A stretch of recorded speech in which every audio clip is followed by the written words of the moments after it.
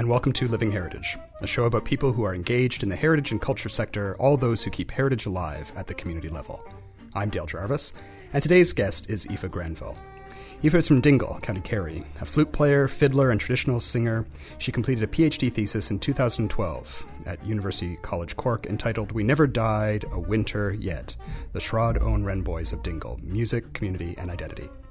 Aoife has held lectureship posts at Music and UCC and Newcastle University in the UK, and is currently working at the Folklore Department at UCC. She has released 2 solo albums to date and is working on an Arts Council of Ireland funded project on traditional songs of the Schools Collection with the Irish Folklore Commission at present. Aoife, welcome to the show. Thank you, Dale. And welcome to Newfoundland. Thanks very much. I'm delighted to be here. We're delighted to have you. And this is your first trip across the pond to us, anyway. Yeah. To Newfoundland. I don't know if I'm saying that Newfoundland. properly. Yeah. Newfoundland, understand. Yes. Yeah. Though there are, of course, regional variations in how people pronounce it, and it's changed over time, but understand Newfoundland is what we tell tourists anyway. Yeah. Thanks. What's your first impression so far? Fantastic. I've been here a couple of days, and it's been really lovely to be here, and I find people really lovely. I am amazed by the accents. A lot of the older generation kind of reminds me of the Wexford accents, and some of them, it's amazing to hear such lovely accents and regional accents and that as well. Yeah, and you'll find that if you meet people from different areas, especially people from the Southern Shore, if you meet people from Fogo Island, they'll sound very, very Irish in some ways. Yeah. And so, what brings you here? Well, I was invited over for Féile Seamus Cray to perform and to do a lecture. Yeah. And I jumped at the chance, really. It wasn't the ideal time of year, I suppose, to come for me. It started term and all that, but I couldn't pass it over. Yeah. So there's a few performances, the lecture, and just meeting people and everything. So I think it'll be the first of a few visits over here for me. I love it already. Yeah, well, that'd be great. Yeah. And so you're playing while you're here, and you're lecturing on Wren Boys as well. Yeah. So, I'm looking forward to it all. Yeah. So, yeah. And your sister is joining My you as well. sister has just landed, and so we'll be playing together. People assume as sisters that we are very organised and we play a lot together, but we actually don't get that much chance as much as we used to. I've just finished working in England after about 2.5 years, and Deirdre works in Dingle. She's a high school teacher, music teacher, and we don't get enough of a chance to play together. So this is a great excuse to pull out a bit of practice anyway, I suppose, for us. So it'll be nice to... So for listeners who maybe haven't been to Ireland, can you situate Dingle for us? It's actually, we're the most westerly peninsula. So I went to Cape Spears, which is the most easterly. And I'm from Dingle Town, but Dingle Town is it's very southwest, I suppose, part of Ireland, and very scenic part. We're an Irish-speaking area officially. There's a lot of literature written about the area from the islands, the Blasket Islands. They were very revered kind of to the west of Dingle Peninsula there through the 20th century. And I suppose the Irish language, even still there, would be quite strong. Mm-hmm. A lot of older traditions that survive there, and sean-nós, the old Irish song tradition and all that. So very kind of culture and very artsy sort of place as well, Yeah. And did you grow up speaking Irish? Yeah, we would have had a lot of Irish in the house. I mean, my mum is from Galway and my dad is from west of Dingle, but my grandmother would have spent a lot of time on the Blasket Islands. That was where her family were from, and she wouldn't have spoken much English at all to us, and she was a great singer in that. What was her name? Lane Daly, or Granville Lane Daly, and she would have been, I suppose, a lot of collectors would have come to her and her sisters and that, even learning Irish and that. So, we were brought up in that sort of environment. Bilingual, I suppose, mostly, we would have had, So we were schooled in Irish. When I eventually went to college, it was music in Irish I would have studied, So you really come from a musical tradition then. Yeah, I suppose we're surrounded by music. I did a lot of classical music as well when I was younger, but we were surrounded by traditional music. And especially, Granny would have been one of the keeners, like one of the last keeners in the Irish tradition. We used to be kind of, I suppose when we were younger, we didn't understand that, that when she saw a coffin, she'd start wailing and crying and half singing and all that. But, so now when I look back at that, I see that was a very special Yeah. thing to have, you know, but we were very aware of tradition, I think, growing up, and the language and the music. We're lots of music, great musicians around us, and very lucky, yeah. So when did you start to think of yourself as a musician then? Or did you when did you make a decision to study music formally? I think I loved it so much, I suppose, and I really became, even though I had played a lot of classical music, and I loved playing classical music in an orchestra and stuff, I think I felt I was more myself in the traditional music, and as a flute player in particular. And I saw a lot of students like that were at UCC in Cork actually at the time, and it would have been the late 90s. Well, I'm aging myself now, but anyway, when I decided to take a music degree there, and one of the things about Cork is that it had a great tradition of welcoming traditional musicians as well as jazz musicians and classical musicians, and that really appealed to me. So yeah, and I wanted to keep the Irish language on as well, so I would have done Irish alongside music, but yeah, it kind of seemed like it was always in my head, I think, to take the music route. And did you gravitate naturally towards flute? Yeah, I always loved flute. I play fiddle as well, but I wouldn't ever class myself as... I'm more a flute player, I think. I'm more comfortable in that. But we have a tradition in Dingle which feeds into the wren a bit. There's a fife and drum that do all the calendar customs. So, like, I was part of that. I was the first girl in that band, actually, which is hilarious because when they didn't tell me that till kind of more recently when I was questioning some of the older men in the band. But I would have been maybe 11 when I joined that band, and that's the fife. I'm not sure if you're familiar. It's like a small little flute, so it was natural for me to progress from that. So I was marching with the band. It's a very traditional band. There would be no uniform there or anything. Not a marching band like you'd probably be more familiar with. But we'd play at 6 a.m. on St. Patrick's morning. We're the first parade, and that sort of thing, you know, quirky sort of calendar customs, I suppose. So that really helped me be more comfortable with the flute as well. You know, it was kind of more natural for me to be a flute player, I think. But yeah. So I'm curious about this then. 11 years old, getting kind of dragged into a tradition. Did someone in your family say, okay, now get up at 6 a.m. and we're going to go play? Well, it was funny because I suppose they were trying to get a youth kind of a band going. That fife and drum band, which is the town's band, and it's still very, very, it takes pride place in the town's kind of community, I suppose. A lot of the members were older men. A lot of them were fishermen. Some of them were on the drink and some of them were off the drink and couldn't drink anymore, and there was lots of things like that. And I suppose a couple of them knew that I was getting into music and I was probably showing a bit of promise, you know. So I think they had to open their ranks a little bit. They were trying to get younger people involved, and I mean later I suppose a friend of mine joined as well, another girl, and my brother would have drummed quite soon after with that. So I don't know, it kind of was natural. I thought everyone did it, got up a cock-a-doodle-doo time to do a march, and we didn't really think about it, you know, until later, I think, you know. Yeah. I think that's a great kind of segue into where I wanted to chat with you about is about calendar custom and these special events that happen at certain times of the year. Yeah. So tell me about I want to know about your early memories of some of these things then. Well, I have very vivid memories of that early parade. And when I say parade now, it's just the band. There's no fancy St. Patrick's Day parades or anything, and like a couple of hundred of the townspeople follow the band around a traditional route, but like it's dark. And I do have very vivid memories of my first couple of marches going up to the top of the town and, you know, meeting with the older lads and my dad bringing me, like Dad would have always he had a great interest in it, so would bring me.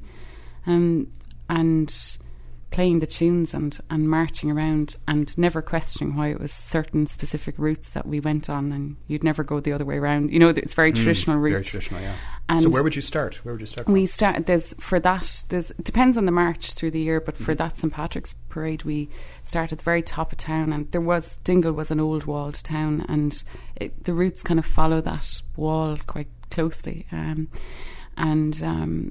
People are just so used to the route. It's hilarious, actually. When I went back studying about it, you know, I was questioning myself. You know, we're kind of institutionalised in our little traditional rituals and routes about those customs, you know.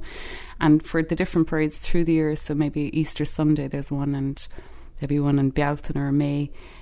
The band starts at different points, so they're slightly different routes, but they're the same for each custom, if you know what I mean. Yes, okay.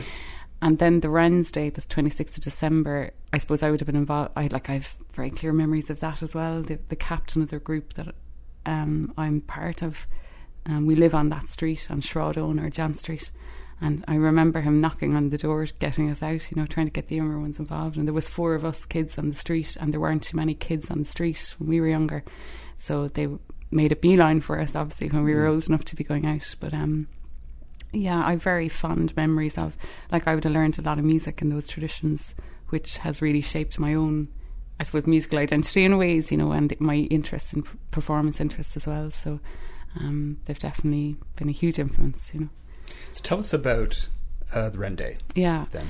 Well, it's funny because in Dingle it survived. I mean, it would have been, and I'm assuming there's probably similarities here with the mumming, but the Wren's Day would have been very popular throughout the country in Ireland, and it died out for a variety of reasons and through the 20th century in many areas. But in Dingle, it seems to have been an unbroken tradition, and one of the reasons for it is that there's 4 different groups in the town, so there's quite a lot of rivalry, healthy rivalry, we'll say, yes. And it's a carnivalesque type of tradition, and again we have very specific roots. Each group has specific roots, and each group has a band. Many of those members would be part of the Dingle band, the 500 man, for the rest of the year, but break into their own kind of Wren group for the 26th. And at the moment it's really, really healthy tradition. We've a huge amount of younger people involved. They don't even think about going out. It's such a part of them. The families they feel like it's a tradition, and they're kind of as such, I suppose, tradition bearers, even the younger people, and it's a great celebration, I think, of community identity. It's not commercial. We wouldn't have, it always happens on the 26th of December, so it's the day after Christmas Day, and I suppose that probably helps it being a little bit less commercial too in Ireland. Christmas is really important, and but you'd only have the odd few tourists maybe, or outsiders as such. Many of them end up just joining in with a group if they're there for the day. So it's mostly a celebration for the town, I think, the townspeople, So walk me through what happens on the day. Well, we meet around midday. We have a tradition of straw suits, and they would be made beforehand, maybe a couple of weeks, so the traditional kind of straw garb. And usually what happens is around midday, each of the groups meets in the headquarters, which is a pub, and the men or whoever wear the straw suits will get their suits fixed, and people will be getting their faces painted maybe, or getting themselves ready. And we usually take off then, follow the route around by about 1 p.m. And there's collecting of money, which is later given to charities, but there's a lot of performance on the street, and there's certain pubs that we would stop into, and it goes on to about 10 p.m. We do have a food stop now that we started to include maybe about 10 years ago, which was good for everyone, I think.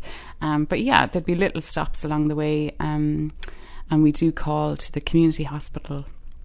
All the groups call to the community hospital. That's a really, really important part of the route, because a lot of the older people in that hospital would have been part of the Wren groups, but no longer perform. So that's a very important part. And actually in 2010 there was a new community hospital built on a different site, on an entirely different site.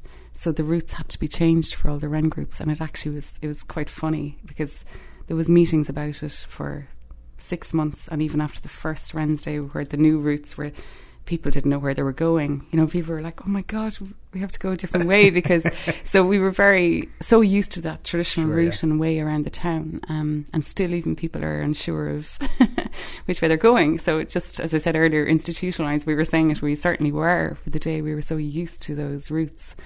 But the hospital was a big part of the kind of pilgrimage around, I suppose. So yeah, it's really during the day, I suppose, and during the daytime when it's light, it's not as boisterous as when it gets a bit more towards the dusk and nighttime, and people are dancing around a lot more, and people are really passionate about it, so I would have a lot of friends that would be living away from Dingle that just come back for the Wren's Day. They mightn't make it home for Christmas Day, they'll be doing their own things if they have families and that, but the Wren's morning they'll travel and wouldn't miss it, Yeah. So it's a great celebration, really. Yeah. So how does the musical tradition then influence the calendar custom? Like what kind of music are you playing? Yeah, well, it's kind of marching band type music. So 3 of the groups, the Shraudone, which would be the one I'm part of, the Goat Street, and the Key, they're named after parts of the town, play tin whistles. Like it's like a simple recorder, I suppose, instrument, and there's marching drums, so snare drums and bass drum. And the other group, the Green and Gold, play fifes and drums, so similar types of marching band type thing.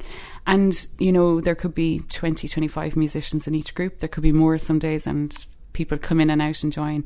It's certainly not perfection, and there's people playing the wrong notes for the last 20 years in some of the tunes, but that doesn't really matter. It's more about the participation. And you would have a lot of, I would see a lot of kids now, the younger kids, that they would just want to learn the tunes for the Ran. Yeah. And even if they're showing promise as musicians, they'd be like, no, I'm fine now. Once I have the tunes for the Ran, that's all I need.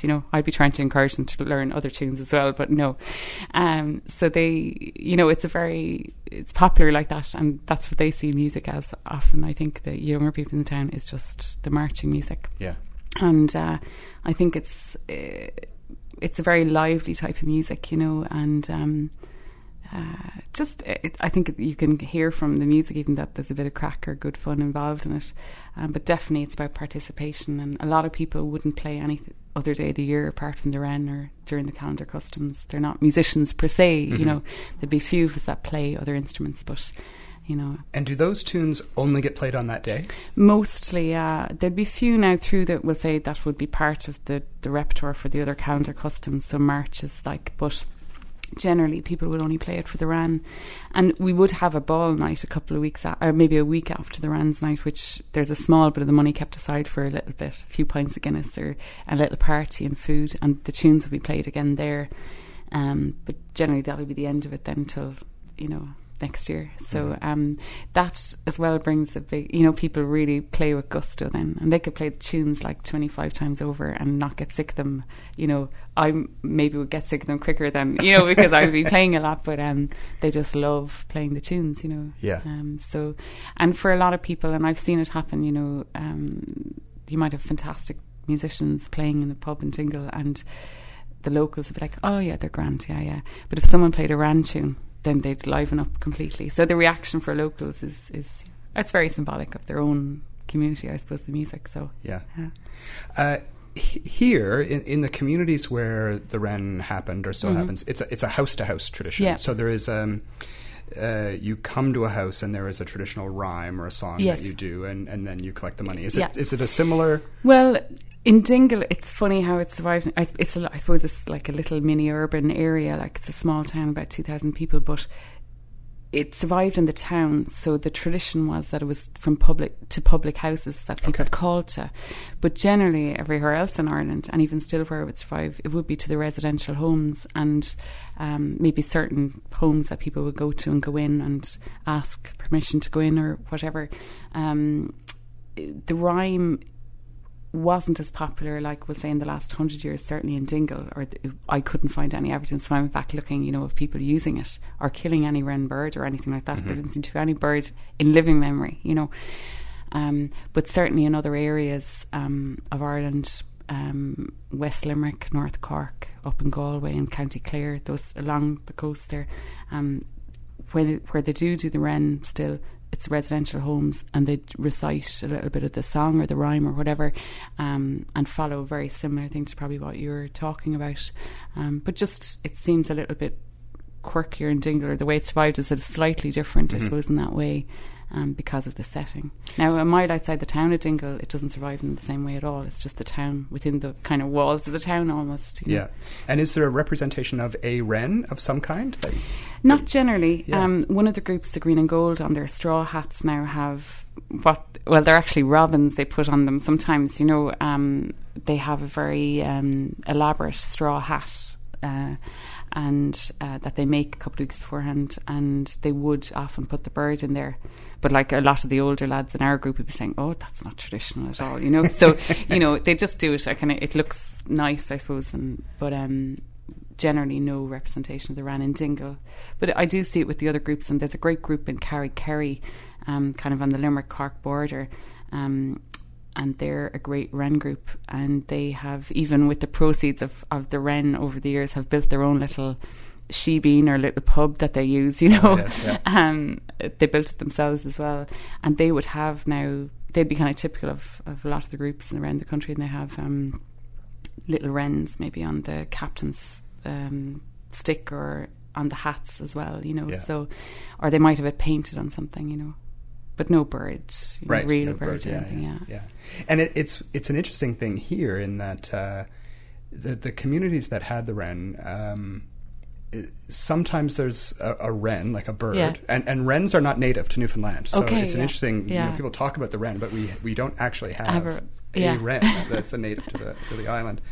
And some communities, the community where it really does survive, Collier's area, people will often have some kind of an effigy of a bird on a stick that they will carry from place to place. One fella has a great story, Dennis Flynn has a great story about his first wren was the rooster off a cornflakes box, and he had cut it off and stuck it on a stick, and that was his wren that he went from house to house with. But in other places, it wasn't. It was a tree or a branch that might have decorations on it, or in some places, people would just kind of use the expression, like, to be on the wren. Yeah. Just meaning to be on a bit of a tear, like going to house for a bit of a drink. Yeah. Well, I would say that would be how it's taken in Dingle anyway, certainly. And it's funny because my mom is from Galway, East Galway, and she would remember when they were younger that and the thatched houses, the roofs, you could catch the wrens nested there, so they were very easy to catch. So the lads, her brothers and I would have, you'd just stick your hand up basically and you'd nearly get a wren. So they have kind of memories of that. But no, in Dingle now there doesn't seem to be as much, you know. But definitely on the Ran would mean having a good day having out. A good day, in certain communities I think it could still be taken that way. I'm curious about your academic research in this. What did you discover about the tradition that kind of surprised you or was new to you? Well, I suppose one of the things to say as well, like, I mean, I didn't ever see myself doing a PhD, it wasn't that, but I felt that the tradition, when I went away from Dingle, I suppose, I kind of realised actually how unique it was in many respects, and the music and all that, and it hadn't been recorded or hadn't been, I suppose, properly documented from a musical perspective as well as from a folklore point of view. There were different things that had been done, but not kind of modern day, and so I wanted to do that, I suppose, while there was a lot of the older generation around. And what I suppose one of the things I knew, I suppose, going into it is that, you know, it was so important as a part, if I kind of mentioned about the music, you know, in terms of community identity and even the tradition as a whole, like, people are so committed to it in Dingle. And a couple of miles outside, they're not, you know, they wouldn't have the same regard to the calendar custom thing. So it's quite unusual. And people feel very strongly about it. So I wanted to kind of capture that as well,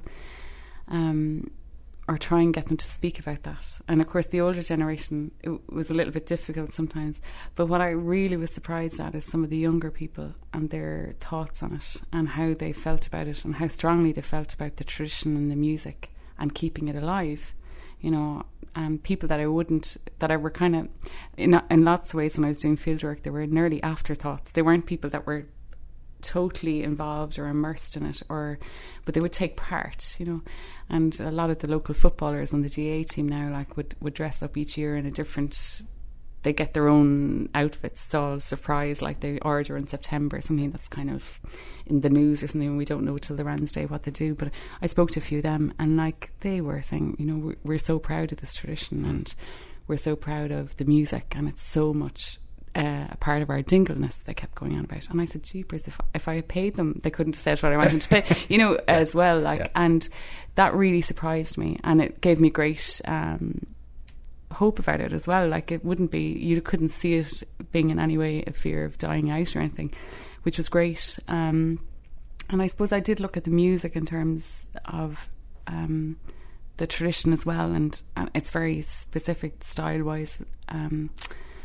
And I found a lot of comparisons with other military traditions. Like, I did some research at other carnivals in Europe, like Fastnacht and Basel, and I went to Bonfire Night in Lewis and things like that just to gather. And I did some research in Shetland. I didn't get to Shetland, but I interviewed a lot of people there about Up Helly Aa. So other kind of traditions that are have different kind of maybe origins, but there's lots of similarities in different things. So, it was, there was lots of things I found out, I suppose, along the way. I suppose what sticks out is the passion, I suppose, in that of the people that I knew. I knew most of them, but I think one of the interesting things about the Wren tradition in Colliers is that it is a tradition that has survived without any revitalization. Yeah. There hasn't been a heritage committee that has said we need to preserve this and have kept it going. It's something that just local people, like I know in Colliers, some of the local volunteer firefighters, like it's part of their tradition. It's what they do. And there's a group of older men and now of younger people who have kept it running. Whereas we see other traditions like mummering, where it has become something that organizations have kind of taken on and said, oh, this is important, we need to preserve this. Yeah. The nice thing about it in some communities is that it kind of it comes out of the earth, it's its own thing. And it's so interesting because I spoke with a lot of groups, Wren groups that were or rhymers or mummers, Fingal mummers around Dublin who 25 years ago made an effort to revive mumming and the Wren sort of around Dublin and County Dublin. And, they say it themselves, it's very challenging at times because you're going into pubs or houses mightn't let them in, so they'd go to pubs and people have no interest in listening to them. The soccer is on the telly and the Wren's Day.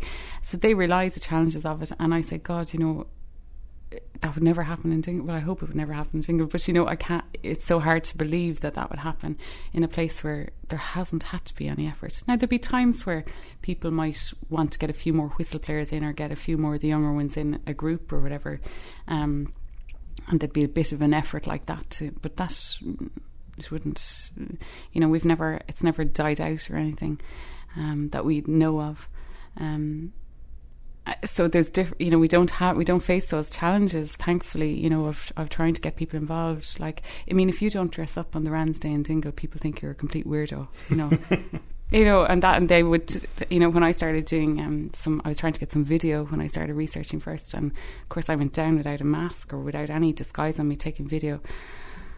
And it was ridiculous because they were picking me up and everyone knew me, and they were all disguised and they were, I still don't know who the people were that came up to me, so I had to go home and dress up and come back out with the video because they were like, who does this one think she is now? So, it's great. It's a great thing. Like. So what do you think the future is of the tradition in Dingle then?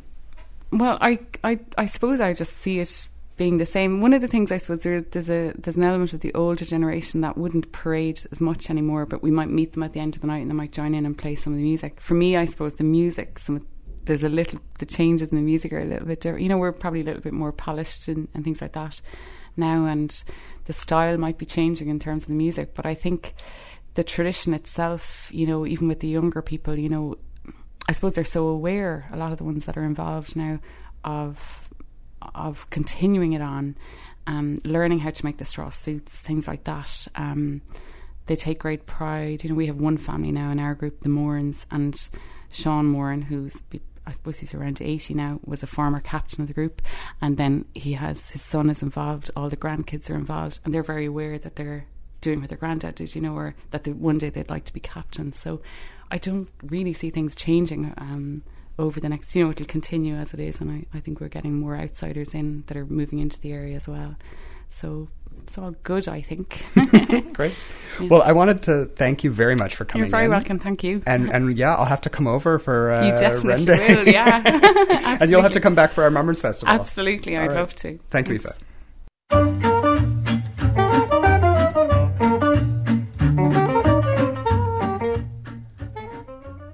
I'm Dale Jarvis.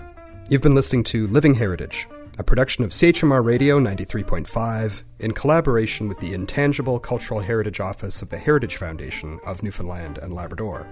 You can find us online at ichblog.ca or on iTunes. Our production assistant is Tara Barrett. We would love to know what you think of the show.